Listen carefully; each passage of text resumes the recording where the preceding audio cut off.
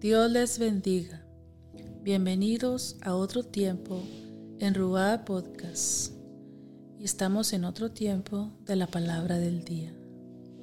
Y la palabra del día de hoy es en Salmo 55. Dice así la palabra del Señor. Pero yo proclamaré a Dios, y el Señor me salvará. Mañana, tarde y noche. Clamo angustiado, y Él me escucha. Aunque son muchos los que me combaten, Él me rescata, me salva la vida. En la batalla que se libra contra mí. Así es el Señor, como dice su palabra, que cuando nosotros le clamamos, cuando estamos en angustia, Él escucha ese clamor. Él escucha ese clamor y dice que Él viene y nos rescata mañana, tarde y noche. Es un Dios que siempre escuchará tu clamor, que siempre escuchará tu oración. Aquí en este salmo hace ver que no es un Dios ausente, sino que es un Dios que está presente por la mañana, por la tarde o por la noche o cualquier hora en que tú necesites esa ayuda. Cuando tú estás en angustia porque hay muchos ataques en tu vida. Estás combatiendo contra varias cosas, contra muchas dificultades, pero el clamor tuyo llega hasta el cielo. Dios inclina su oído y escucha a su pueblo. Dios inclina al oído y Él escucha tu oración.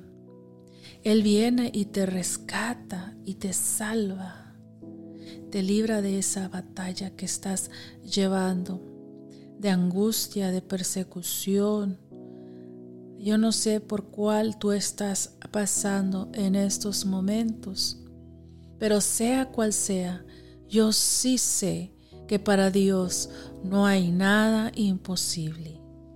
¿Cuántas veces hemos estado en angustia? ¿Cuántas veces hemos estado en esa situación?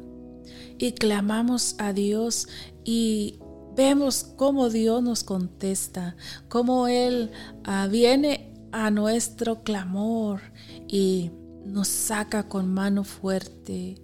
He experimentado cuando Dios viene a mi vida, cuando yo le he llamado, cuando yo me he sentido en angustia, cuando yo me he sentido en persecución. Él escucha mi clamor y ha venido a mi auxilio. Ha extendido su mano fuerte y poderosa y me ha sacado. Quizás en estos momentos tú te encuentres en esa situación difícil. En esta hora yo te digo que clames a ese Dios que sí escucha tu oración. Dice que cuando te acerques a Él, tú creas que le hay. Tú cree que Dios va a escuchar esa oración, que Dios es un Dios que te escucha. Tú cree que Él va a poder venir a tu ayuda, a tu encuentro y te rescatará.